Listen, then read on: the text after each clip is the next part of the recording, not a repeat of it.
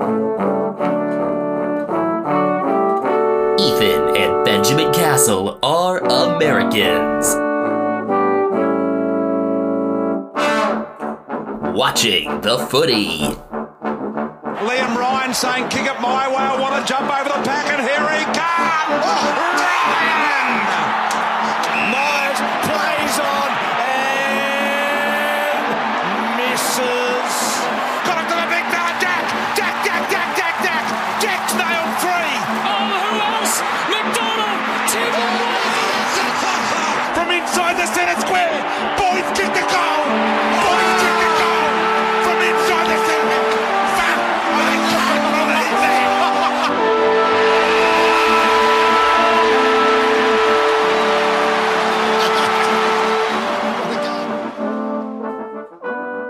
Welcome once again to Americans Watching the Footy. We are just a couple hours removed from the end of round 6, the Anzac round. Only one really close game, but I think we learned a lot about teams. There were games that were super close for a while that ended up blowouts. There were games that were blowouts throughout where some teams got exposed. We're about to get all into that in just a moment. I'm Ethan Castle, coming to you from South San Francisco, California, with my cat Brian sitting just a few feet away from me. And I am Benjamin Castle, coming to you from the basement of Morrison Hall in Berkeley, California, with no cat with me because Brian lives with Ethan. Before we begin our recap of the 9 games this round, which we were able to watch in full because this was a round where no games overlapped with each other. That was very nice. Wish that happened more often. I'd like to begin in honor of Anzac round with a toast. To the troops. Yes. All the troops. Both sides. That's weird. If you've watched the British version of The Office, but not the American version, and considering the mix of British and American influences, I don't know which would be more common in Australia, but you have to watch the American version to get the joke. If you didn't, you're missing out. Cheers. This was a round where a lot of sides didn't play their best, but still got the 4 points, and from that alone, there are a lot of interesting topics for discussion. But the overall theme I noticed throughout Anzac weekend is weaknesses being exposed. Sometimes known issues were magnified, sometimes new ones emerged, often in absence of a player, or a player just not having the touch that they had a week or two prior. Don't get me wrong, the teams who won this round won the games for themselves, but I'm less inclined to talk about strengths for this round for many teams. We're going to get things going with a game that we ended up taking a ridiculously long amount of notes on. The Friday nighter in Canberra between GWS and St. Kilda, a game that the Saints ended up winning by 17, despite not being able to kick straight at all. Greater Western Sydney 8-12-60, defeated by St. Kilda 10-17-77. This game had a lot of things that we didn't necessarily expect. We didn't expect Connor Iden to start on the bench, then go forward. It was something that I thought at first was a sign that Leon Cameron didn't have confidence in the Giants' defense, but turns out he had some flashes of good play, even though he didn't make good on his scoring opportunities. I still think Iden belongs more in defense. I didn't expect Max King to end up 1-7 and 1-6 from set shots. Max King showed that the left pocket is his weak spot, and he should probably avoid that.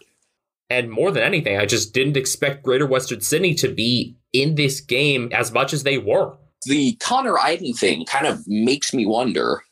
I've talked a lot about how GWS has a subpar defense. I thought that was on display again in this game. The thing is, they have so many more good forwards, and they have ruckmen that can play the forward positions. Both Braden Pruce and Matt Flynn took a couple of really nice contested marks that led to scores, but they're so weak defensively. I thought Sam Taylor was poor at best. He did have one really nice play to touch the ball and prevent a Mason Wood goal, but other than that, he was lousy. Lockie Whitfield was quiet. Isaac Cumming was quiet. Nick Haynes was the only one I was actually impressed with at all. He was kind of a one-man stampede, though, and it's hard to do business like that. But here's the thing. GWS clearly has more than 6 effective forwards, so I'm wondering if maybe they try to spread that out, sort of like the Bulldogs have done. But in reverse. Figure out which of your forwards are your best defenders, move them back to a defensive role because you have more than enough guys who can maintain quality play at the forward position. Even though he didn't end up with any goals, I liked how Iden played there. And again, having Flynn and Bruce to take contested marks and they're decent kicks as well puts you in a spot where you could do something there. But ultimately, this was a game that the Giants lost. Jack Higgins played very well. 4 goals, 3 behinds, 427 meters gained. Thought Jake Gresham played pretty well. And I think this game really reflected well on St. Kilda because they didn't play all that well. They didn't kick well, and still they managed to win by 17. Big concern for the Saints coming out of this one is the loss of Jack Hayes for the season with an ACL rupture. He had started so promisingly. He was finally really getting his AFL career going, and he's done. But it looks like the Saints are going to be picking him up for another 1-year contract, and that's great news. And Patty Ryder is going to be back from his suspension next week, so that tandem with Rowan Marshall will be renewed. They did get absolutely crushed in hit-outs, 77-19. Clearances were 46-36, as not only were they without Ryder and without Hayes for most of the game, but Marshall went down to the rooms a couple times too. But the Giants really couldn't get a lot of results off of it. And that really surprises me, considering the ability that the Giants ought to be having midfield. Callan Ward did impress me. 2 goals, 1 off 21 touches, 9 tackles. I remember you said, Ethan, that he was making up for his poor performance against Frio, even though they didn't get over the line here against the Saints. But a quieter game from Stephen Cornelio and his inability to hit the scoreboard late when the Saints had so much trouble really sealed it. And despite their ability to get the ball, they didn't really make good on their massive possessions. Not only was it a quiet game for Cornelio, it was also a pretty quiet night for Tim Taranto with just 18 disposals. Tom Green was quality. He had 25 disposals, though he didn't end up with any goals, though he did have an entire fan club with a giant tent that said Tom Green Fan Club. Turns out he spent a lot of his childhood in Canberra and had a whole lot of support there. The biggest positive from this game for the Giants, honestly, was the support. It looked like just about a full house. And considering how abysmal their support's been in Sydney this year, maybe it's an indication that they should be playing more than 4 games here in Canberra, because it was a good crowd. 11,207, the attendance. Looking at the highlights for St. Kilda, I'd say that along with being impressed by Higgins, this was another very good game for Brad Crouch. 2 goals, 23 disposals, 4 clearances, on the ball when he needed to be, created even more opportunities that he ended up finishing himself. Also a pretty positive game for Josh Battle, 23 disposals, 10 marks, 580 meters gained. The numbers don't show it, but I was also really impressed with how Callum Wilkie played. I thought the week before was the first time I was impressed with the St. Kilda defense. They didn't get tested a ton because they had possession for a lot of the game, but when they were tested, I liked how most of them played other than Dougal Howard. And to be able to withstand a bad game from one of your fullbacks is a pretty good sign. Just 4 tackles for Wilkie, but they were in really important situations. I was really impressed with him as well. Big picture, I'm very concerned about GWS. I didn't have them pegged for the finals, but I had them looking like a 9th or 10th place team. And right now, this is not pretty. This team looks just lost. It's weird to say that when they didn't even lose by 3 goals to a top 4 team, but despite Toby Green being back, I am still not clear on what their identity is. And I feel like there's really not going to be an answer for that until beyond this year and beyond Leon Cameron. As I've said before, I don't know if Leon Cameron's a good coach, and I don't think we're going to know until GWS has another coach that we can compare him to. He's been the guy for so long. I'd like to see what another coach would do with this core, because maybe it proves that this is just a group of players that, while there are some bright pieces, don't really fit together, or maybe they're just not being deployed properly. As impressed as I've been with St. Kilda the last few weeks, I was less impressed with them and more disappointed in GWS. But there's a saying, there's a college football podcast that is an inspiration for sort of our format called The Solid Verbal. And one of the expressions they use is win your clunkers, which means win when you don't play your best game. It's a sign of a good team if you can win when you're not playing your best. And they did that. Just another stat that I want to note at the end of this, the Saints' point differential right now is minus 11 in the first half and plus 149 in the second half. That's definitely partially a reflection of what Max King has been able to do in other games in terms of being able to kick accurately, but it's also a sign that they're able to adjust. They may not have the greatest starts, but they seem like they're able to identify their weaknesses well. And that's a plus for Brett Ratton, who's someone that I wasn't too high on coming into this year. I think he's done a really solid job so far. He's also been a pretty funny interview watching some of the programming last night on Bounce after the Melbourne-Richmond game. But as for this game, sure enough, they outscored the Giants 39-11 in the second half, including 28-2 in the third quarter. That third quarter was really where the game turned. Moving on to the one really tight finish of the round, it was the opening game of the three-part Saturday slate out in the Central Highlands. Western Bulldogs 9-8-62, defeated by Adelaide 8-15-63. This was a game that the Crows definitely won more than the Bulldogs lost, but I wasn't really blown away by either team. And it was a game that was emblematic of the importance of Tim English to the Bulldogs because Stephen Martin had nowhere near the impact that 44 usually does. A couple of things that stood out to me in this game. First off, the impact of wind at a smaller stadium is a lot bigger than at somewhere like the MCG because you've got shorter grandstands that aren't going to be able to obstruct that wind. So a breeze that clocked in at, 12 miles an hour, which is 17 or so kilometers per hour, wouldn't usually be that profound of an impact, but it was pretty significant in this game. And the biggest thing, I was very critical of the Crows' defense previewing this game. I said that was why they weren't going to be able to win this game. And their defense actually played great. Tom Duday in particular had his best game of the year by far. It was also a pretty solid performance by Brody Smith. Jordan Butts played decently well too. I was impressed by the Adelaide fullback line as a whole. You mentioned Duday and Butts. Duday held Marcus Bontempelli at bay. Bontempelli again deployed at full forward for much of the contest. Butts won overall against Aaron Naughton, I'd say. And then Billy Frampton neutralized Jamar Ugle-Hagan for the most part. A few stats that really stand out. Rory Laird with his 30 disposals and 11 tackles. Ben Keys, he was once again everywhere. 33 disposals, 624 meters gained. Riley O'Brien with 48 of the Crows' 52 hitouts. And like you said, Billy Frampton, not only 26 disposals, but also 9 marks and 502 meters gained. And then scoring-wise, Taylor Walker ended up with 3, but the two guys who really impressed me from the forward lines combined for 3 goals themselves. It was the two Mooks, Shane McAdam and Ned McHenry. I had mentioned McHenry against Richmond, how he just has a nose for the ball, finds himself in scoring situations, always gets himself in the right spot. I hadn't really given much thought to Shane McAdam until this game, but I thought he played exceptionally well.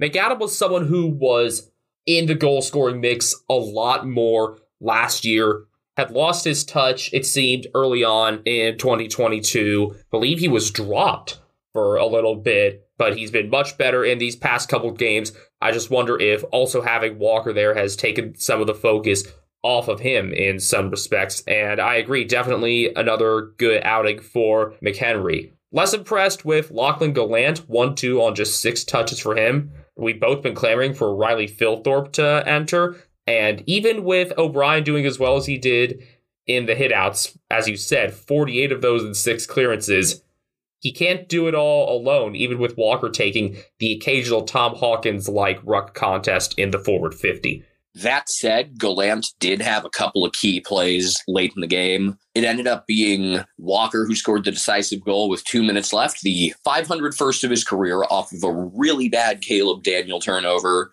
Bontempelli eventually got a goal with 7 seconds left, but it was too little too late.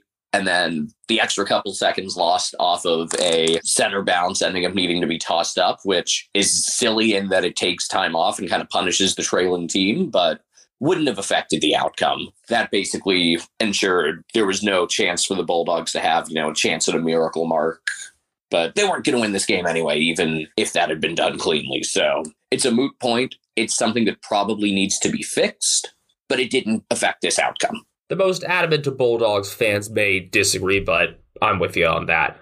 From a pure statistical standpoint, the two Baileys stood out for the Bulldogs just in terms of how much ground they gained. 788 meters for Bailey Dale, 631 for Bailey Smith, though I think that's really the only way in which he was a huge positive. Josh Shackey was the only other one that really left a positive impression on me from the Bulldogs. A couple goals, 6 marks, played his best in some tight battles in the goal square. Really the first time I've even mentioned Shackey since talking about his awful blunder in front of goal in the season opener, but he did play well.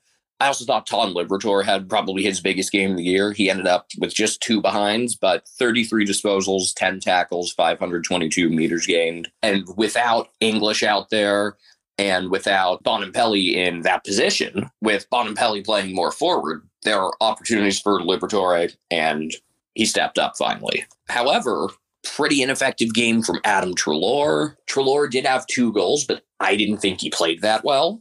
Cody Waitman was all but invisible. As you said, Ugle Hagen had trouble. Bailey Williams did very little. Aaron Naughton ended up with 2 goals, but just 8 disposals. He did have 5 tackles. This game leaves me wondering, should the Bulldogs be in panic mode at 2-4? It's, I think, a pretty listless performance, whereas other losses, they had either just run into a team playing really well or were undone by their own inability to finish in front of goal. This game, they just didn't play very well. And I think the turnover margin of 79 to 68, the Bulldogs committing 11 more than the Crows, was indicative of just the overall sloppiness with which the Bulldogs played. They allowed many more opportunities for the Crows, and Adelaide really should have been able to blow this one wide open. I do have a lot of concerns about the Bulldogs after this one. It seemed like the adjustments that Luke Beveridge made worked last round, and then you remember, wait, that's against North Melbourne. That doesn't mean shit. And we talked at the very start of the year about a potential grand final loss hangover and the potential for a lot of quick adjustments to be made in an attempt to remedy something that probably needs sorting out more over the longer term.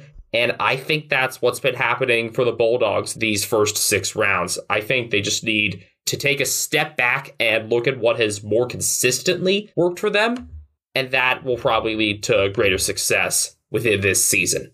These next 5 rounds for the Bulldogs have plenty of time for them to right the ship. They're not playing against any super team. The only side currently in the 8 that they've got in that stretch is Collingwood in round 9, but those are sandwiched between Essendon round 7, at Port Adelaide round 8. Yes, that's a tough trip, but I think the Bulldogs should be more than capable hosting Gold Coast round 10, and then in Perth round 11. So a couple tough trips there in terms of the distance, but considering the quality or lack thereof of the opponent, the Bulldogs have no reason to not be able to correct themselves before a big showdown on my birthday against Geelong.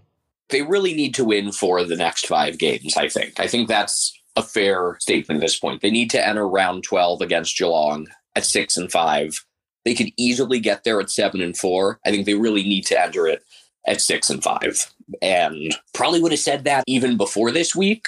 Now, obviously, they set themselves back, but there still is a window. Just this was a different game for them. Like I said, their losses before, they ran into Melbourne and Carlton playing at their best. They kicked themselves out of the game against Richmond. This was just, they didn't play particularly well. But again, I do want to credit the Crows. For them to win any game outside of Adelaide is a big step forward. I think over the next couple of weeks, we'll have some conversations about just how good the Crows are. This was, again, the first time I've been impressed with the Crows' defense at all. But the Bulldogs midfield underwhelmed, and that's supposed to be a massive strength, even without Tim English. The middle game of the 3 on American Friday night, Australian Saturday, I ended up taking a nap, and I don't regret it. Port Adelaide hosted the West Coast Eagles, and, well, Jamie Cripps scored on the very first possession for the Eagles. They got the opening goal, and they didn't score another goal until the 4th quarter. Port Adelaide 18-9, 117, defeating West Coast 4-9, 33. I wish I had taken a nap during this one too, but the Eagles fan I am, I sat there, I took it all in, and I realized just how done this era is for West Coast. Yes, there are positives for the Power. Port won this game. There's no question about that.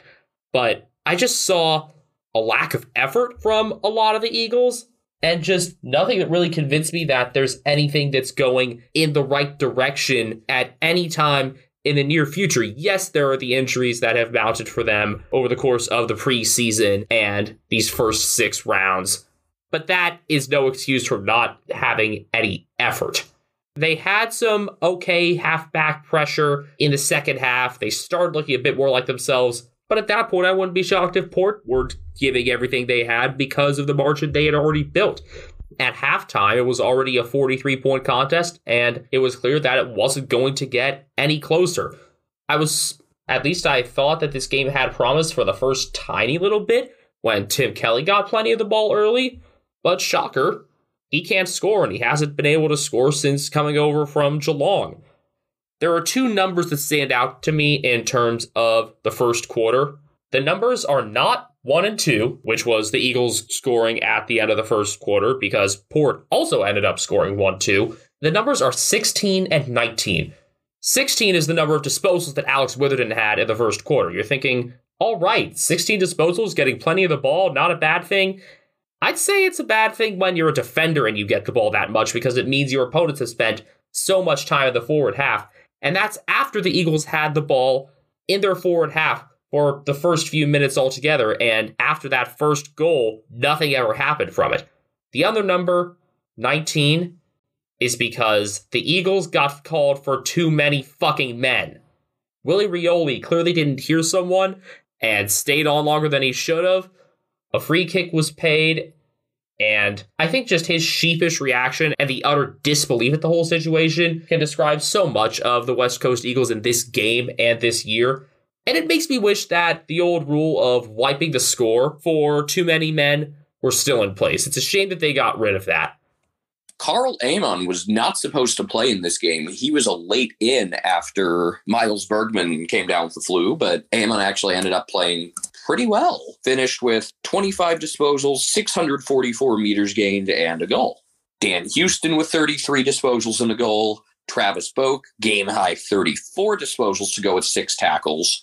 Willem Drew, 26 disposals and 10 tackles. And Connor Rosie ended up being named best on ground and was awarded the Peter Badko medal. 31 disposals to go along with 7 marks, 5 tackles, and 8 clearances. He is finally where he belongs in the midfield. I had a whole lot of positives to say about him last year, but when he was pushed forward to start this campaign, after signing an extension, which makes absolutely no sense, you think that once someone's secured in their contract, they'd also be secure in their place on the field, but I'm not the Port Adelaide list management. We were really critical of him at the start, and I'm surprised it took until the second half of round 5 to get him back where he belongs. And I'm glad that you mentioned Willem Drew, because he had been such a proficient tagger in a couple games where he helped Port Adelaide look less terrible at times and even kept him in it on a couple occasions. He didn't really keep him in the game against Melbourne, but he did a very good job against Christian Petrarca. That was the first time I really noticed him. And I think if Port are able to get into better form, he could be a really valuable piece for them. Couple other stats of note as we wrap this one up. Ollie Wines also gained 668 meters to go with his 33 disposals and a goal. The way I describe Ollie Wines is that he has no parking brake. I would say that he did miss a beat, but considering his AFib... Alex Witherden, a game-high 702 meters gained to go with his 34 disposals. Bit of a quieter game for Patrick Naish, held to just 20 disposals. But the question now is, what's next for Port Adelaide? Does this open up the floodgates for them? Or is this just, yay, we got to win a game, we got to sing our song, but this is still a pretty rough year? And unfortunately for them, these next few weeks on the schedule, they're going to have to steal a couple of tough games to really launch themselves back into the conversation. There are opportunities for it. They play St. Kilda up in Cairns this week. Then they host a Friday nighter against the Bulldogs. Then they play North in Tasmania, and then they play at Geelong before hosting Essendon. I think they really need to go 4-1 in this stretch, though. If they go 3-2 and head into their bye week at 4-7, there will be a slim possibility of them salvaging this season, as the schedule does get a little bit easier. But ultimately, I think if you're through 11 games at worse than 5-6, it's going to be a really tough spot to try to make the finals. But at the very least, they've shown that when they're firing on all cylinders, they can still beat the crap out of bad teams. And that's something they've been good at for the last few years. I say take this performance with the entire salt mine, not just a grain, considering the opponent. Also, you don't expect Todd Marshall and Jeremy Finlayson to each have 5 goals every week. You can rely on maybe 1 or 2 from each of them at least, and you can rely on at least 1 wow play from Sam Powell-Pepper. But I think at this point for Port, even with this win, you still got to be looking beyond this season in pretty much every aspect. But at least they have some youth in most parts of the Oval. The same can't be said for the Eagles, and I really liked this tweet that @NotLex682 posted, where she said, "It's fine to be young and bad, North, old and good, Cats, preferable even to be young and good, Swans, but never, ever be old and bad, West Coast." Yes, the Eagles won the flag just 4 years ago, but it almost seems like it's already too late for them to have not moved on from that era.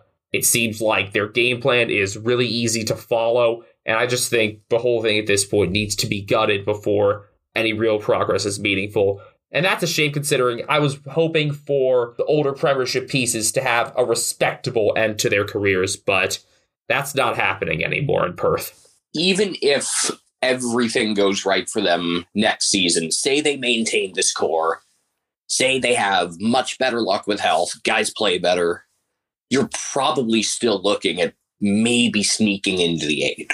You're not looking at anything close to another flag run. So I think at that point, all signs do point to, yeah, it makes more sense to just tear this thing up, rip out all the copper wiring, and get ready for a serious rebuild. And I think the fans would understand that. It's not like they haven't been there before. They've had gaps of 12 years in between their 3 most recent flags. They know that success doesn't come easy and it doesn't come quickly. It's a little bit easier to stomach because this group did win a flag. You know, if you hadn't won one, you'd be looking at this as a massive failure, but you've got one. It makes it harder to move on for sentimental reasons. It makes it easier to move on for pragmatic reasons. One last question. How many remaining wins do you see for the Eagles? Now, you can never count them out in a home game, but look at how they've played at home so far. How many games do you realistically think they could win between now and the end of the season? They're 1-5. They've got 16 games left, 8 home, 8 away, if you include the away game against Fremantle. So 9 more games in Perth, 7 games out of state. How many do you see them winning realistically? I see them winning 2 more games in some way, shape, or form. I feel like they can get one of the 2 against the Crows, probably the one in round 21, and maybe against the Suns, or a fluke win at Greater Western Sydney, which may be a bit less of a fluke now considering how exposed they've been. But it's weird to even think about wins for them at this point. I tweeted at the end of this game, Port Adelaide versus the bye, but Port Adelaide actually win, in reference to a video from 2011 when Port Adelaide became the first team to lose to the Gold Coast Suns. That's how this feels. It feels as hopeless as a brand new expansion team, and honestly even less so because there's less youth. Yes, some of that is because of injury, but a lot of it is just because of how they manage the list. And that's the cost of ending a Premiership era. Moving on to the final Saturday game. This was the one we had really put a lot of stock into. It didn't end up as an instant classic, but ended up as a pretty important statement game. Fremantle beating Carlton by 35. Fremantle 14-13-97, beating Carlton 9-8-62. More than 42,000 on hand at Optus Stadium. Great atmosphere. And a pretty convincing win for the Dockers, who led by 19 at the half and 32 after 3 quarters. They did this with Hayden Young and Heath Chapman, both in COVID protocols, but still ended up playing a really good defensive game. I thought Brandon Walker was really solid. Alex Pearce had a nice game. James Aish was quality. Pearce helped shut Harry Mackay down, while Mackay was also limited a bit by a knee injury. Sam Switkowski played his ass off, finishing with 2 goals, 2 behinds. The numbers didn't really do it justice. He looked great. Rory Lobb and Lockie Schultz each kicked 3. Blake Akers kicked a really nice goal. Will Brody scored 1 to go with another 27 disposals. This was the Fremantle team that we had previewed at the start of the year, looking like a dominant team up and down the roster. The forwards are doing enough. The midfield's really solid even without Nat Fyfe. The defense was really strong without 2 key players. I thought Griffin Logue did a really nice job being thrust back in, even if his numbers weren't anything special. Carlton was definitely hurt by Mark Pittonet going off early with an injury, but this was the Fremantle show, even with good performances by Patrick Cripps, who clearly the hamstring didn't bother him too much, and Tom Tacone. Adam Shera with an active game as well. 32 disposals for him, 7 clearances, 5 tackles. The midfield battle between him and Andrew Brayshaw was a really engaging part of this game. I would say Brayshaw came on top just because of his greater ground gained despite fewer disposals, of being part of a team that just had greater flow. Another stat-heavy game for George Hewitt, who might be an even bigger loss for the Sydney Swans than Jordan Dawson, which is not something I expected to say at the start of this year. But looking back toward Freo, pretty much everything went right for them from the beginning on this one.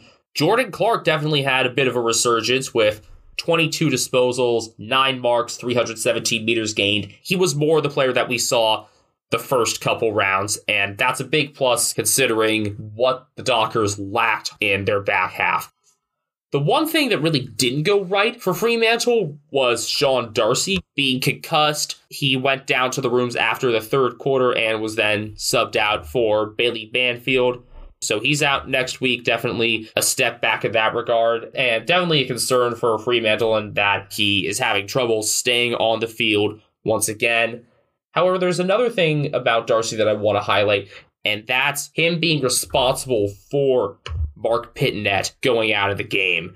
In a very early ruck contest, Darcy didn't play for the ball at all. He ended up putting his knee into Pittonet. He was going for the body, and he succeeded. Pittonet was off to the rooms. Jordan Boyd was on at quarter time. I'm surprised that there was no punishment for that act, at least a free kick. And I think that's something that really needs to be highlighted by the league because of just how commonplace these PCL injuries are for ruckmen. And it's very clear that Carlton are not the same without Mark Pittonet. Both games where he's gone down, they've lost pretty handily, and some of the stats reflect that as well. Fremantle 50-18 in the hitouts, 56-38 in the inside 50s. Carlton did win the clearances. Props to their midfield group for still being as strong as they are. But without that ruck support, it's just much harder for them to get on the positive end of the majority of stoppages. I think we're starting to really see the forward recipe come into focus for Fremantle. If you get good games out of Lobb and Switkowski, you just need one of Michael Frederick or Michael Walters to do anything. Frederick had a couple touches all game, but Walters had a couple goals, including one where he earned a free kick by tackling Shera. That definitely got the fans fired up. And that was part of a swing where the Dockers outscored the Blues 32-2. Harry Mackay got the first goal of the second quarter, made it quickly, gave Carlton a 20-10 lead. They didn't score again until Fremantle had gone up by 20. And I thought that the Walters tackle on Shera was something of an exclamation point. The obvious question for Carlton moving forward is, are they really that lost without Mark Pittonet, or is it just the effect of losing him mid-game? Whereas if you have a week to prepare, you can set your lineup accordingly, you can adjust your game plan, but is losing him mid-game that devastating? All signs point to yes. Carlton are going to have a tough time in the ruck next week, regardless, because they'll be up against North Melbourne. Maybe Harry Mackay will be back for that. His brother won't. We'll mention that just around the corner. Definitely the possibility for a bounce-back performance or two these next couple weeks. I'm needing to see from them in order to be convinced that they're still all right. Not just a win, but a win where they don't have a ridiculously down quarter. Meanwhile, it's game on for Fremantle. They're going to be Sans Darcy at Cardinia Park. And speaking of North and Geelong, they were next on the docket. They were the opening game of the Sunday action, the middle of Anzac round, and it was by no means Geelong's best performance. They seemed to never be able to kick straight against North Melbourne, but regardless, they got home by 60 points at Bluntstone Arena. North Melbourne 9-7-61, defeated by Geelong 17-19-121. A good debut for Ollie Dempsey. He had a goal and some good work in terms of setting up others as well. The unselfish play to set up Jeremy Cameron for a chance at an 8th goal late was something that fans and broadcasters alike really appreciated. Cameron finished with 7 goals and honestly could have had 10. The 3 he missed were all makeable shots. Ended up kicking 7-3 for the game. Tom Hawkins kicked 4-1. It was a bounce-back game for Brad Close, who was deployed correctly. What I like to describe as a slingshot role, where he starts sort of in the defensive half and then kind of rockets his way forward and play goes along with it. It was also Cam Guthrie's best game of the year. He ended up with a goal, 28 disposals, and 362 meters gained. And normally I don't expect him to be a big presence in terms of ground game, because you watch Guthrie, you always see when he's handling the ball, he's kind of moving in these big sweeping motions where he usually gives up some space before trying to cut around a defender. This was, I think, his most focused attack. I thought this was a really good game for him overall, but the guy who really stole the show for me, even more than Jeremy Cameron, even with Cameron's 7 goals, and the leader in ranking points for the game was Zach Toohey. 32 disposals, 3 tackles, 492 meters gained, and he kind of played all over the ground. He's such a versatile weapon. He's obviously a quality defender. He's not afraid to use the body. He's great for clearances, even though he didn't need to record any in this game the way it wound up. But you've seen him kick massive torps to cover half the field, come close to hitting the roof at Marvel Stadium. And he played up forward as well, ended up taking 9 marks, ended up with 7 score involvements. But the thing that stands out to me the most about Zach Toohey is I've never seen a player who's as good at getting out of tackles as he is. There was one sequence where he was getting tackled, dropped to a knee, and managed to end up continuing the possession. He was under pressure for a lot of the time he was out there and still managed to excel. And I think he's one of those guys who, when he's on, it takes the Cats to the top level. When he's just having a pedestrian game, that's fine. He's still a very quality player. But when he's at his best, only 4 possessions were recorded as contested. He ended up with 8 intercepts, but he managed to get out of so much pressure and kind of send the North defense scrambling. And that opened up a lot of the opportunities for Cameron, Hawkins, Stengel, etc. Another good game for Isaac Smith. Only 2 behinds, but 25 productive disposals and a few tackles. Reece Stanley outdoing Tristan Jerry and Todd Goldstein combined in the ruck, something I never saw coming. Jerry and Goldstein combined for all of North's 33 hitouts, while Stanley had 37 of the Cats' 46. I would have never expected Geelong to win in hitouts against that tandem. North did win clearances 38-27, but they were usually giving up possession very quickly after those clearances. The trend that I pointed out previewing this game was last year, Geelong kicked poorly and still won both games against North by 20 and 30. This time they kicked poorly, including a 3-7 first quarter, and they won by 60. They could have conceivably won this game by 100. That said, I do want to give credit to Ben Mackay with 12 disposals and 11 intercept possessions on a day where no other North Melbourne defender played even remotely well.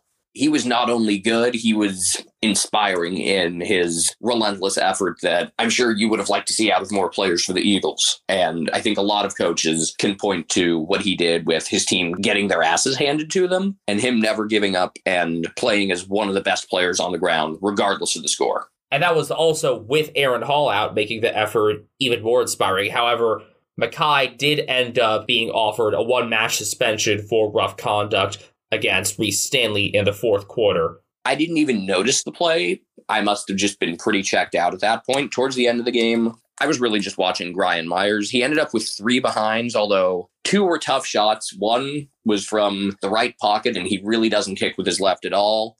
He had a dribble kick that just rolled wide for a behind like 16 seconds into the game. That was actually a really nice possession.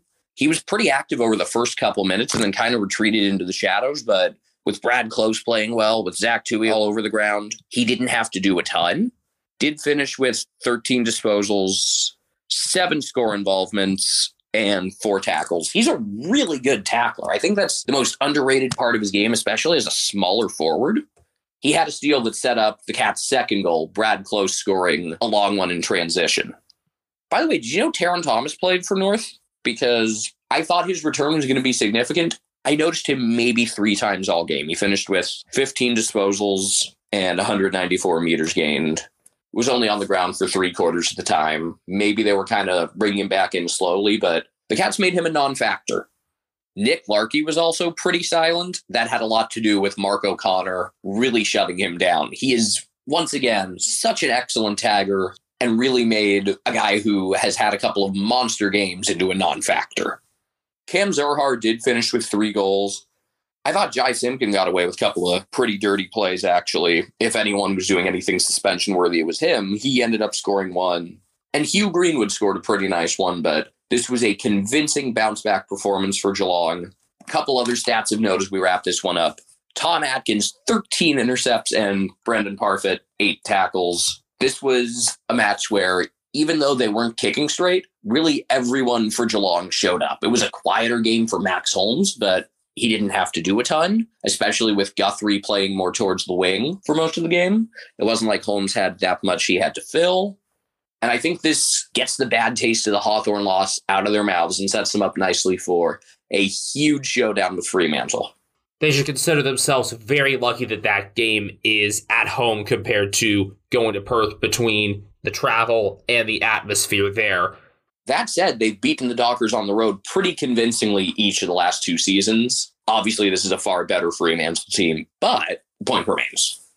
Meanwhile, North Melbourne remain North Melbourne, and it's hard for me to judge just how much the Cats bounced back because of the quality of the opponent. And like Ethan asked with the Eagles, I'm wondering just how many opportunities for wins remain for North Melbourne. And I like the guts that David Noble has to try new things, because that's necessary with a team that's struggling as much as they are.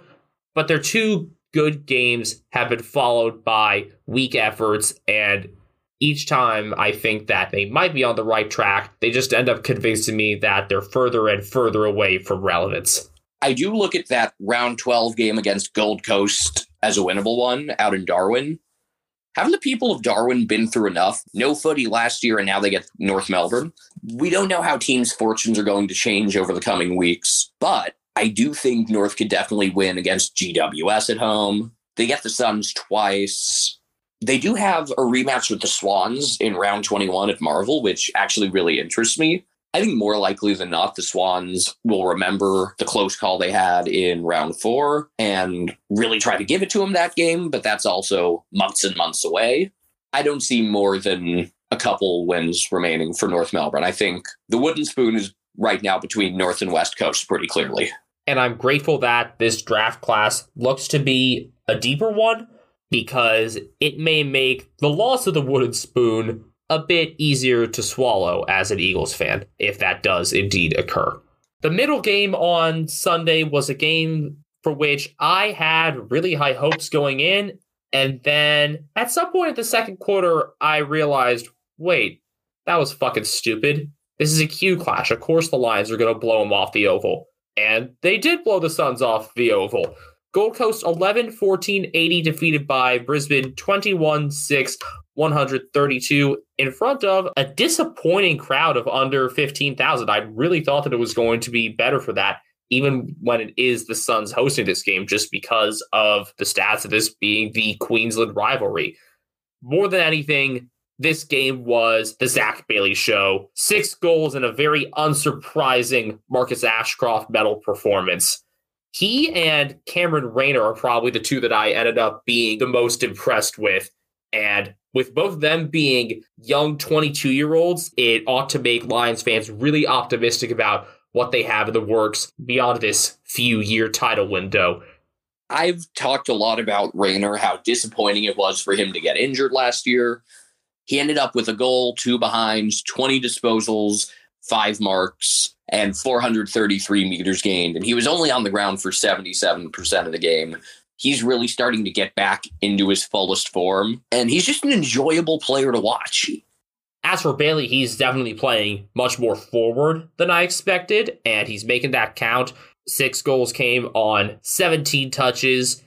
Charlie Cameron as well had his most productive game thus far this season, with 4 goals straight from 14 possessions to go along with 4 marks and 5 tackles. Not sure if I saw a motorcycle from him, but it didn't matter. He was back to what he should be. I do want to give credit to the Brisbane fans who were singing Country Roads, which they play at the Gabba after he kicks goals. They kind of brought the Gabba on the road with that in what was otherwise an interstate rivalry crowd that really lags behind the others. One downside for the Lions was an injury to Kai Lohman. He ended up getting replaced by Jackson Pryor. It's some sort of ankle injury. Lions got out to an early 30-6 lead, barely halfway through the first quarter. The Suns did cut it to 15 or so a couple of times, but never really posed a threat. I was just very underwhelmed by Gold Coast's performance. We knew their defenders were going to have their hands full, and for the second straight week, they really struggled, with the exception of Sam Collins, but can't really do it all himself, though. He did end up with a game-high 12 intercepts. Yes, the stats and the score were aided by garbage time, but I'm just shocked by how inefficient the Suns were once they got the ball inside their own 50. They won hitouts by 14. They won clearances by 7. Another excellent game for Jared Witz, who ought to be in the long list for All-Australian if we're judging at this point in the season. The Suns ended up with 4 more inside 50s than the Lions, and yet they scored so deplorably. It was an excellent goal-kicking performance from the Lions, of course. But the fact that the Suns had a similar number of opportunities and lagged so far behind is really telling. Jared Lyons, by the way, finished with a goal, 30 disposals, 10 tackles, and 873 meters gained. Was really the best midfielder out there, even with the likes of Tuke Miller, who had his 26 disposals, goal, and 515 meters, and Noah Anderson, who finished with 33 disposals and picked up 694 meters. Yes, the Suns wasted some opportunities, but even if they had made good on them, the fact is they weren't going to defend well enough to have a shot. Brisbane had so many easy opportunities, even with Sam Collins playing so well. And that the takeaway from most of the commentators and from Stuart Dew was we weren't in this game because we kicked poorly. I think that's the wrong analysis. I think it's our defense sucked. And I don't normally think coaches analyze a game poorly. I think Stuart Dew analyzed this game really poorly, and I think it puts his competence into question. Though he did note that the defense was bad and that Powell was basically the only one who was good. It needed to be the far bigger focus rather than we didn't kick straight, because those things happen. Liam Crow on Twitter at Crow_data_sci posted a graphic from X-Score that showed just how many shots the Lions were able to get and obviously convert on, considering how accurate they were from no more than a 20-degree angle. And I think that graphic tells just as much as anything. Credit to Brisbane for making the most of them, but even a team as talented as the Lions shouldn't have that quantity of easy chances. There was really just no resistance from the Gold Coast defense, and that's my takeaway from this game above all else. The other sort of bright spot, I guess, was Nick Holman kicking 3 goals. He's usually kind of an afterthought. Matt Rowell, another quieter game from him. Yes, 24 disposals and 13 clearances, but only 297 meters gained. And I don't know how much of it's him underperforming and how much of it is him being misused. It did seem like he was tagging a bit less this game, and I think it may just also be the factor of him playing in a midfield that largely operates through someone else. Nonetheless, considering how talented he is, I think he could be deployed a bit more effectively and be utilized a bit more.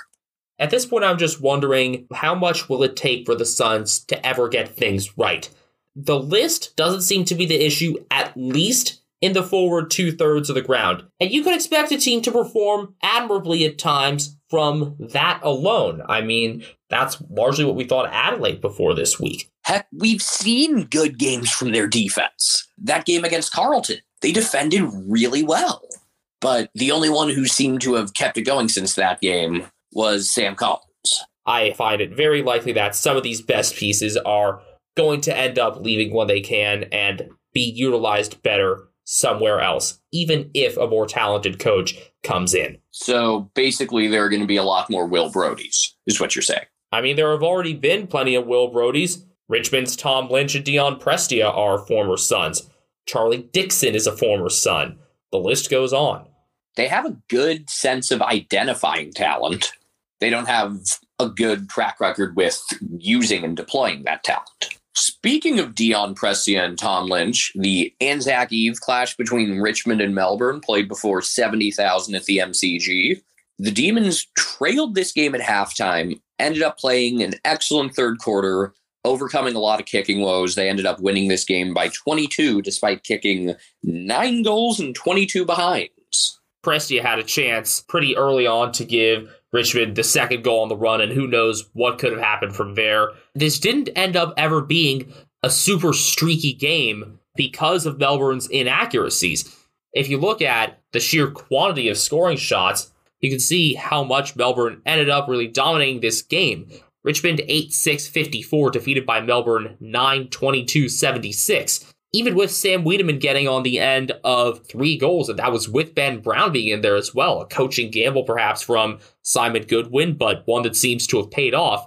Melbourne were so inefficient, but the lack of a run never slowed Melbourne down because they were clearly the more dominant team, and the dam was going to burst at some point, and it did in the third quarter. There was no huge run on the scoreboard, but I think if you looked at kind of the momentum shift, after Bolton nearly scored a big goal that would have made it a 13-point Richmond lead, Wiedemann scored on a free kick at the other end. That cut it to 2. That was an 11-point swing. The Demons take the lead midway through the third on an Ed Langdon goal and end up ahead by 21 after 3 and 28 early in the fourth. It seemed as this went on that Melbourne taking over this game was an inevitability at some point. A 64-42 advantage in inside 50s for the Demons. They won hitouts 39-27, clearances 37-28. They also ended up with 9 more free kicks, although Richmond fans have a lot to complain about from an officiating standpoint. I thought both sides had a lot to complain about, and this was a really poorly officiated game altogether. There was actually, for the first time I've ever seen, a review call that I thought was wrong. Usually, I think they get calls right on replay damn near every time. They missed one. With Melbourne down 7-1 in the first quarter, looked like Max Gawn had an attempt for a mark at the goal line. He didn't have the mark until the ball had completely crossed the line. Somehow, they gave it to him and said he had it before, and then he ended up missing a really short kick. Ball don't lie. But this was just a really poorly officiated game all around, and I don't think it ended up being the story, because the story from this one should be the inevitability of Melbourne playing a great third quarter. Even when they still didn't kick that well, they kicked 5-7 in that quarter, but 12 scoring shots to 3 was a pretty good testament to where they were at that point. And without a couple of key defenders, they had some sort of unexpected contributors really step up. They were without Jake Lever and Jack Viney. Instead, I thought their best defender, although Stephen May ended up with some really good numbers, as he just about always seems to, I thought their best defender was actually Harrison Petty. Petty's stats did indicate some of the good work that he did. On 17 disposals and 7 marks, 9 intercept possessions and 3 score involvements. Being able to be involved like that from the back is pretty impressive, or I guess for a really low-hanging pun, Petty impressive. He's not a name that we had talked about much since his return, but this was definitely a huge stride forward for him. Luke Dunstan also played admirably in his Melbourne debut. He did get sandwiched between 2 players at one point in the second half, but it looked like he was no worse for wear, at least post-game. In terms of the offensive production for Melbourne, we already mentioned Wiedemann's 3 goals, and those were on just 8 touches. Bailey Fritsch had 2 goals too. Other goal scorers, Brown, Langdon, Petrarca, and Spargo. Spargo with low numbers, but effective when he had the ball in hand. Meanwhile, Petrarca had a very quiet first half, just 8 disposals, and was then much more active in the second. And Max Gawn highlighted after the game just how much Petrarca has solidified himself mentally, because he said that it would be clear that Christian would be down on himself after having a poor first half in years past, and that is much behind him. But clearly, the best on ground for Melbourne and the player through whom they won this game was Clayton Oliver, and that's of no surprise to anyone. 684 meters gained, 13 clearances. He was kind of the driving force that set up the forwards to squander a bunch of points. And 22 of his possessions were contested, which makes his effectiveness even more remarkable. Of course, a lot of activity for Ed Langdon on the wings as well. Another 30 disposal affair for him, and just under 600 meters gained. Max Gawn had most of the job in the ruck and won that battle. Luke Jackson was much more effective in the second half than in the first. I think that's kind of the story for the entire team. They got themselves together, I guess not completely considering their continued accuracy woes, but they were more themselves in the second half, and that showed immediately. So another good reflection on Simon Goodwin and his staff for being able to get the pieces in the right places and get them mentally back on track as well. For Richmond, Jaden Short finished with 30 disposals, 4 tackles, and 763 meters gained, though a lot of that had to do with all of the behinds that they were restarting play from. The one player who really looked good to me for Richmond, especially in the first quarter, was Nick Vlastone, who was pretty much everywhere. 30 disposals, finished with 12 marks, 544 meters gained, 13 intercepts, 4 more than anybody else. He was sensational, regardless of the outcome. He was every bit as good as anyone other than maybe Clayton Oliver. As much as we saw Richmond operating through Short alongside Malta to start the season, it seems like the Tigers are their most natural when going through Vlastone. And ever since he's been back, they've looked like a more composed team in a lot of aspects to the game, though their discipline does leave something to be desired. They had 15 more turnovers than Melbourne, 79-64. And you mentioned the issues with the umpiring, but a lot of the free kick margin was still their doing. A lot of the talk surrounding Richmond this week was less about this game and more about Dustin Martin returning to Punt Road. Wish him well. Hopefully he's doing all right mentally. Hope to see him back on the Oval soon. But most importantly, obviously, is his mental well-being. And the team was definitely happy to have him around. And I hope that he puts himself in a situation where he feels better when he's around the team, because that's the sort of network and community you want to have. Whether or not your club's winning, you want to be a place where players can go and feel comfortable. And with the added emphasis on mental health over the last few years, that's really become magnified. Going back a bit toward the footy side of things and shifting toward Melbourne as we wrap up this game and Anzac Eve as a whole, I think we're really going to start learning more about Melbourne these next 2 rounds. Yes, they've started off the season very well. They're 6-0, and 6-0 is 6-0, however you slice it. But they have yet to play a team that's even in the top 10. All their opponents are ranked 11th through 16th right now, and these next 2 weeks, they've got Hawthorn, who are just out of the 8 on percentage, and then St. Kilda, who are currently 5th. It's not that they have anything new to prove. It's that I'm wanting to see just how much of their success they're able to keep up against more proven sides thus far in 2022. One other positive for Richmond, they were without Hugo Ralphsmith, but Josh Gibcus did play a really good game. Ended up with 12 marks, 6 intercepts, and while this hasn't been the sort of season the Tigers have hoped for so far, their schedule does soften up a bit in the coming weeks. I still would be surprised right now if this ends up evolving into a finals team, but I think their sort of downward swing, their sort of dry spell, could end up being pretty short, and they could end up not dipping as far as some of the teams that we've seen fall from the top, because this young wave they've got coming around has shown some good signs. And I think Gibcus having a good game, even without Ralph Smith out there, is a really encouraging thing that they can build off big picture. As frustrating as it can be to be 2-4 after all the success they've had, to lose on Anzac Eve, which is a pretty important game for them. When you compare their downward swing to someone like the Eagles, who they're playing this coming week, you think to yourself, okay, rock bottom for this team might not actually be that low, and a chance to bounce back and get back into contention could be sooner rather than later. I am dreading that round opener from an Eagles perspective, just because I know Richmond's going to wipe the floor with them, and I'm either going to have to stay up extremely late or be up extremely early to watch that. Hopefully I'll leave that game impressed with Richmond and with a number of positives, but of course I'll take those with, as I said earlier, the whole salt mine. Moving on to actual Anzac Day, concluded just a few hours ago.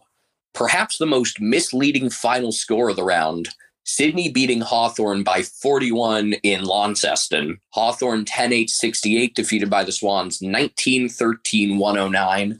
But Hawthorn had an early 32-0 lead. Sydney did not lead at all until there was 9:54 remaining in the game. And then they just kind of dicked the Hawks down over the remaining stretch. I did not expect you to say that. But it's completely true. And it seems like the Hawks just ran out of gas or whatever alternative power they were running on near the end of the contest. And I mentioned this in the round preview, and it's something that I kind of left as an afterthought, but I'm wondering now if this ended up being pretty crucial. If the additional length, and by a smaller amount, the additional width of University of Tasmania's stadium played a factor. Looking at the MCG, it's 161 meters by 138. Marvel is 160 by 129. UTAS is 175 by 145. It is both the joint longest ground, along with TIO Stadium in Darwin, and the outright widest. And for a team whose success thus far this season has been so predicated on being able to quickly counterattack and run very well, I'm thinking now that playing on a longer oval really didn't suit their style. And it's the first time in a long time that playing in Launceston, I think, did them no favors. Credit to the Hawks for starting well, as they seem to always be able to do. But how much energy did that great start take out of them? Playing without Changquoth Jath really didn't help. They're also without Mitch Lewis. Ned Reeves going to be out for a while with the injury he suffered against Geelong. Sure enough, they got beaten hitouts 40-27. Peter Laddams with more hitouts than Max Lynch and Connor Nash were able to combine for. And clearances 41-28. And an enormous game from Callum Mills, who finished with a goal, 37 disposals, 11 marks, 6 clearances, 5 tackles, 660 meters gained. A pretty complete showing. And Mills was someone I hardly noticed in the first quarter. I was impressed by Tom Mitchell in the first quarter more than anything. And then Mills ended up going onto him and largely neutralizing the 2018 Brownlow medalist. He also had 11 score involvements, and this was against a defense that looked pretty good last week, although that was aided by Geelong not being able to kick that well, and had CJ, although he wasn't really the top defender last week. It was more James Sicily. Sicily did finish with 11 marks and 8 intercepts, but was by no means dominant. I did think Jai Newcomb played pretty well. He ended up with another 539 meters gained and 6 tackles. I was also impressed with Blake Hardwick's game. I remember him getting a couple good spoils and overall just being good in man-on-man contests. And Sam Frost largely did well in neutralizing Buddy Franklin until late. Franklin ended up kicking 3-4. He went wide on a couple shots that he usually takes care of. Wasn't his best game, but he was effective enough. Ben Ronk ended up with 3 goals, had a really nice game as well. And Chad Warner scored 2 to go with his 24 disposals and 5 tackles. And again, this was a game with a very misleading final score. Game of huge runs and momentum swings. But the guy who I thought put the Swans over the edge was actually Errol Golden. I thought this was his best game of the year so far. The numbers don't do it justice. I thought he was just very active in pretty much everything that was going on as they started to find success. Even if he only finished with 6 score involvements, they all seem to be at really critical junctures. 20 disposals seems like a benchmark for some people to measure effectiveness, and Golden just reached that. But even when he wasn't on the ball, he was always positioning himself very well. He's an excellent runner. He did gain 448 meters, and I think that is a stat that's best representative of the impact that he was able to have. He's also just a very good kick all over the ground, and the thing that I think of the most regarding his success, in particular, with this game, is that he is still a teenager. and he is playing far beyond his years, and in some respects leading the youth group of the Swans despite being the youngest of the bunch. It may have been Isaac Heaney's quietest game of the year. 1 goal, 15 disposals, 6 marks. But the Swans were able to overcome that and show that even with a quiet game from him, even with a quiet game from Ollie Florent, they have more than enough weapons to take care of business. And I think that's a super positive takeaway for them. I'm likely giving Florent more credit than you are because he had a couple plays that really helped put the game away in the fourth quarter. With just under 8 minutes left, he got wide when there was all sorts of action in the goal square, and him getting that space helped him score. And then he assisted on Ben Ronk's goal that I thought was the dagger with just under 5.5 to go. And then Ronk scored another following that. Really impressed with Ben Ronk again. Wasn't sure if he was going to stick in the side, but clearly showing his worth. It seemed like Heaney wasn't being used well early on. He did have some time in the midfield in the first half, but when he went forward, until some point in the third quarter, the Swans just weren't going to him. All the kicks into the 50 were going to Buddy, and considering his goal-kicking struggles early on, it didn't make much sense. I think Heaney being solidified at full forward in the second half might have taken a bit of attention off Buddy, but overall, I just think that John Longmire shifting the game plan to not revolve around one target is what ended up setting up the Swans for their greatest success, in combination, of course, with Hawthorn losing gas.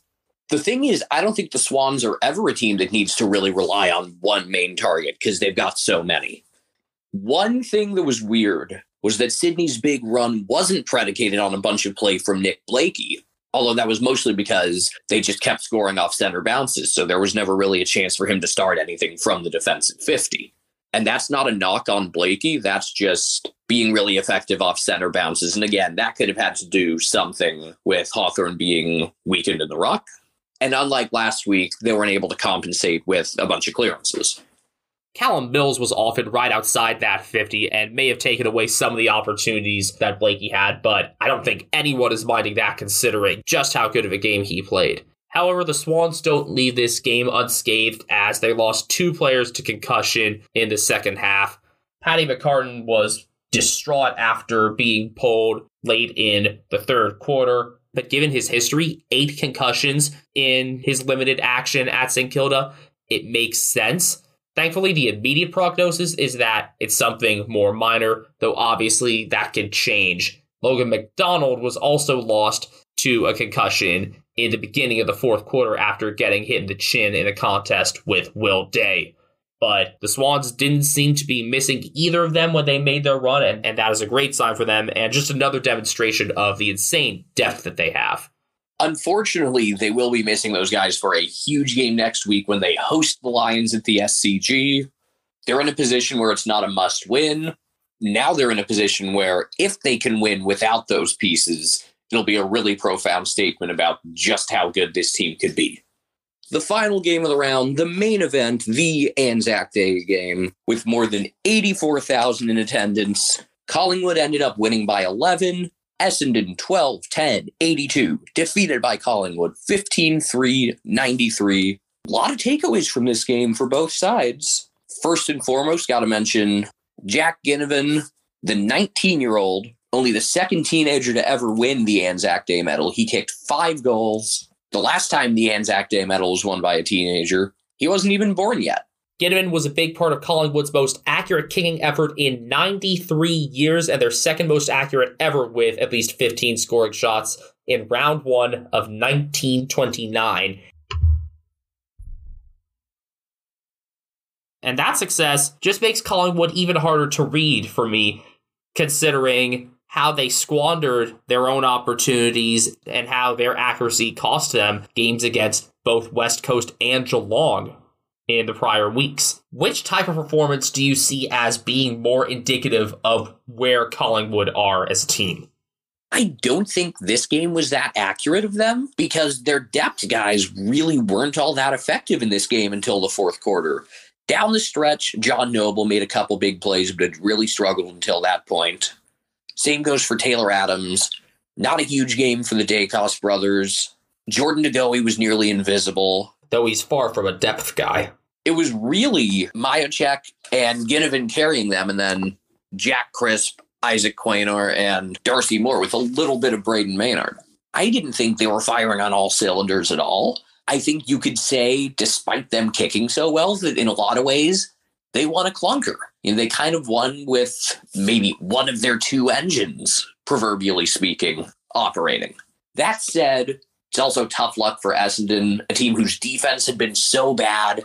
They actually defended pretty well. They ended up with 22 scoring shots to Collingwood's 18, but Collingwood just couldn't miss. And that's just a really tough break because Essendon put up an effort that most often would win them this game. By expected score, Essendon on average would win that game 66-56. The teams were even in hitouts, but Essendon were plus 12 in clearances, perhaps a bit of an indictment of not only Collingwood's midfield, but Brodie Grundy's play outside of the initial ruck contest. But the Bombers weren't able to capitalize on that, and it was really Collingwood late who ended up doing more in the clearances once Scott Pendlebury moved up into the center square in the fourth quarter. I think that was an excellent move, whether that was his own doing as captain or whether Craig McRae decided on that. But I think that, more than any other move, helped Collingwood extend their lead. I want to see what Craig McRae takes away from this game. Brendan Goddard had some interesting commentary pointing out that when Essendon would take possession in the forward half, Collingwood would have a spare defender ready to go to slow Essendon down.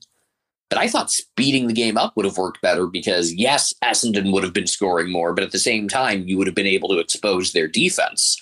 And Collingwood's played well out of faster play. So I was really surprised how they went about that. And I don't know if this will just be a one-off thing or if it's going to be an adjustment moving forward. I mean, we have seen a trend in the last couple seasons where scoring usually goes down as the season goes on, as teams adapt, and also because of weather factoring in. Weather was a non-issue in this game, by the way. But this game makes Collingwood tougher to read, but I think it's for totally different reasons. I think it's much more of the style. And again, this was the first time that I wasn't all that impressed with a lot of their supplemental pieces, although Reef McInnes did have a couple of important plays late. I really do like him, and I think he's going to be a big-time player for a long time. I mean, shit. He's got great hair, and his name is Reef, and he's 19 years old. Almost as good as having dreadlocks in your name being Brian. Circling back to Jack Ginnivan, coming into AFL, not knowing a ton about it, took a while to understand Collingwood are kind of the team everybody hates. Took a while to see why, but with the dyed hair making him look kind of like knockoff Draco Malfoy, I can see why Jack Ginnivan is so good for this villain role. He's a super energetic player who I'm sure everyone hates to play against. One of those guys, love him if he's on your team, hate him if you're going up against him. Although he did have a pretty fun moment after the game where he kind of acted like a super innocent 19-year-old. He seemed genuinely shocked that he won the Anzac Day medal when he was supposed to go up there and speak, and he ended up talking for all of about 5 seconds. That was pretty endearing. I don't know. Did he think Kane Cords was the only one that voted on it? Though Kane actually did give Ginnivan credit where credit was due, which was a surprise within itself. And speaking of peroxide blondes, Essendon's own one of those, Matt Guelphy, did have some interesting moments himself. He was, again, really eager to play on the ball, though that did cost him at times early on. He did have a goal that gave Essendon their first lead in the third quarter, but after that, he really just stood out more cosmetically than anything else. Another thing to note for Essendon is there was a lot of focus simply from a quantity standpoint on Darcy Parish's effort. He had 30 disposals in the first half, and that was a record since 2000. Pat Lipinski focused on him in the third quarter. He ended up with just 8 touches then, and after some injury concerns in the fourth quarter, he ended up with 6 in that quarter for a total of 44. Really, his stat line and the impact that I felt he had ended up being a case of quality mattering over quantity. 31 of those 44 were handballs, and only 15 of them, so just over a third of them, were contested. He definitely did some better things in the second half, but I really thought that most of his impact was just nice on the eyes and nice on the stats. This is a frustrating loss if you're Essendon. To lose in front of 84,000 people sucks. To be 1-5 sucks. To lose when you largely were the better team sucks. But this is a game that makes me think not all is lost for Essendon. No, I don't think they're a finals team this year. I don't know if they're even going to crack the top 12. But a performance like this makes me think that they could still end up having the sort of year that I initially thought they were going to have. A sophomore slump, sure, but not something that looks like last year was a complete fluke. Something that looks more like, yes, this is a step back from last year, as was to be expected largely, but not a gigantic one, and something that puts them in a position where sort of in year 3 of this cycle, they could be back into a form that could get them towards more finals appearances. Yes, they still have some additions that need to be made to the roster. I know that they've been linked to a bunch of guys for this upcoming offseason, including Jordan DeGoey. But I think as irritating of a loss as this can be, if you're a Bomber fan, I think you can be much more encouraged about the big picture state of the club. And also remember a couple things. In terms of players, they're still lacking, even with Stringer and Merritt coming back in and Stringer playing pretty well. Harry Jones suffered another setback and is going to need some more time, as well as our favorite name in all of footy, Anthony McDonald tipping Woody. Hey, that rhymes. And secondly, the Bombers started 2-6 last year and still made finals. So I don't think all is lost for them. I think that they have more working against them this year at this point than they did last year. But I don't think you're going to be able to judge this team completely based on these first few games or their overall progress under Ben Rutten based on this year alone. All right, fast forward to the early hours of Tuesday on the west coast of the U.S. So I guess getting into late afternoon, early evening in Australia. And we have some extra news about the Anzac Day clash, a double injury blow dealt to Collingwood. Firstly, Nathan Kruger is likely out for the season with his dislocated shoulder issue. He's dislocated the same shoulder twice in his 2 games this year, and the reconstructive surgery is clearly more extensive than what's required for Scott Lysette of Port Adelaide. And secondly, Brodie Grundy suffered a PCL injury, which is going to keep him out 2 to 3 months. And that was surprising for me to hear, considering how I think he played his best in the fourth quarter. He seemed much more active defensively and just seemed to be caring more.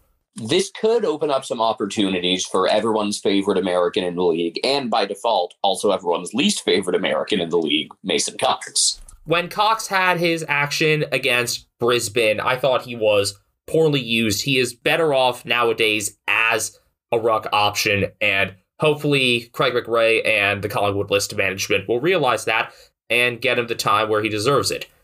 Also, that injury we alluded to for Mark Pitna turned out to be a worst-case scenario for the Blues. He is going to miss 2 to 3 months as well with a PCL injury of his own. As we mentioned earlier, maybe it's different when they have time to prepare for his absence, but it's certainly a big loss for Carlton. Game on, Tom De Koning. Moving on to Mark of the Week. First off, a little refresher on the first 5 winners. They were, in order, Tom De Koning, Mitch Hannon, Trent McKenzie, Mitch Lewis, and Aaron Naughton. So 2 Bulldogs with Mark of the Week winners. Our 3 nominees this week, we've got Jordan Dawson over Lachie McNeil. He got his lower left leg onto McNeil's right shoulder as part of his jump to take this one. Then we've got Dylan Moore over Justin McInerney that involved a right knee to McInerney's head. The real impressive part is that Moore stuck the landing. And we've got Isaac Heaney against Denver Granger Barras with a left knee on Granger Barras's left shoulder. Benjamin, who do you have as the winner this round? I have Jordan Dawson. I think that his jump and his step ladder move was the cleanest of the 3. Props to Moore for being able to stick the landing, and pretty rare to have 2 nominees of the same game. Moore's was in the second quarter, Heaney's in the fourth, but I give Dawson the edge. I do as well. I'm going to go Dawson over Moore. I think Moore is pretty clearly second place. I think his ability to stick the landing was really neat, but nonetheless, I think the best one overall was Dawson's. It was a really nice move. As for Goal of the Week, the nominees thus far this season, Michael Frederick for round 1, Ollie Henry for round 2. He actually had nominations both of the first 2 rounds. Ed Langdon in round 3, I still don't think he meant to do that. Shea Bolton in round 4 and Zach Fisher in round 5.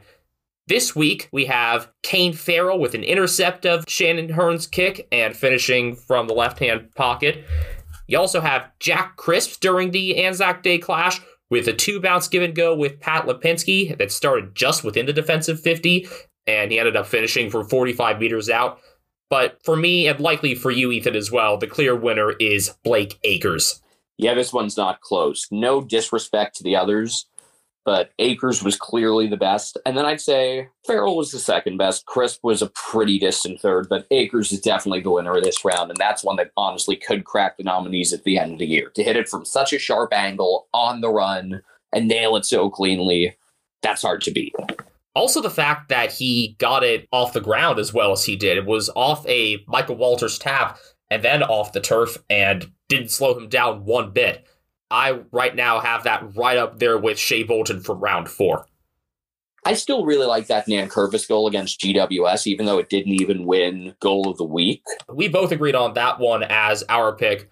Who knows, maybe that'll stand a chance as one of the extra nominees that they throw in. It may have been even last year that Shea Bolton's Mark of the Year didn't actually win that round.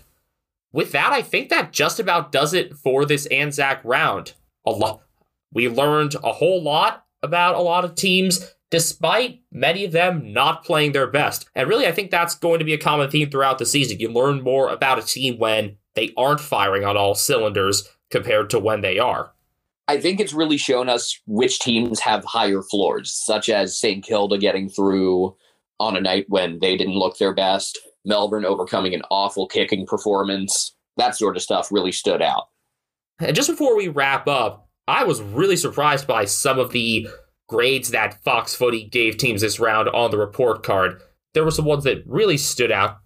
Adelaide were given an A+ for their win over the Bulldogs, when I was thinking maybe to kick them down to an A- or even a B. Carlton were given a D+. I might give them the benefit of the doubt, bump them up a tiny bit with the loss of Mark Pitnet. Melbourne were given straight A's. I'm tempted to move them down to A- because of their inaccuracy, even though they were dominant otherwise. Port Adelaide beat the Eagles, and so I have no idea how to rate that. I guess A+ because it's their first one and it was so convincing. I think they were worth an A+. Yes, quality of competition tells us don't have high expectations, big picture off this one game. But within the confines of that game, they did play quite well and deserve to be credited for a good performance. St. Kilda were given an A- when I was thinking more B+. I think, Ethan, you said straight B. But it was two losers this round whose grades really shocked us. Yeah. GWS was given a C. I thought they were the shits. And Gold Coast given a B-. I thought they were miserably bad. I would give the Giants a D-, and I would give the Suns a straight F. I definitely agree on the F for the Suns. We talked about just how many easy opportunities they gave up. GWS, as always, a little harder to read, but definitely in the D range for me. I know we got pretty long-winded here. You may have been able to notice that we were super tired during a lot of the recording, but we got through it. Thanks for sticking with us. As always, you can find all of us together, both of us, at Americans Footy on Twitter. You can find me at Castle Media on Twitter. You can find me at BenjaminHK01 on Twitter, and you can find Brian Harambe at CatNamedBrian on Instagram. We'll be back with you in just a couple days with our Round 7 preview, and this round we sadly will have a lot of overlap, so we'll figure out how we're going to divide things up for that. That said, we've got a couple of great games. The two that really stand out are Geelong Fremantle and Brisbane Sydney. Should be another great week of footy. We look forward to discussing it with all of you. We've been getting more and more traction on Twitter lately, which has been great.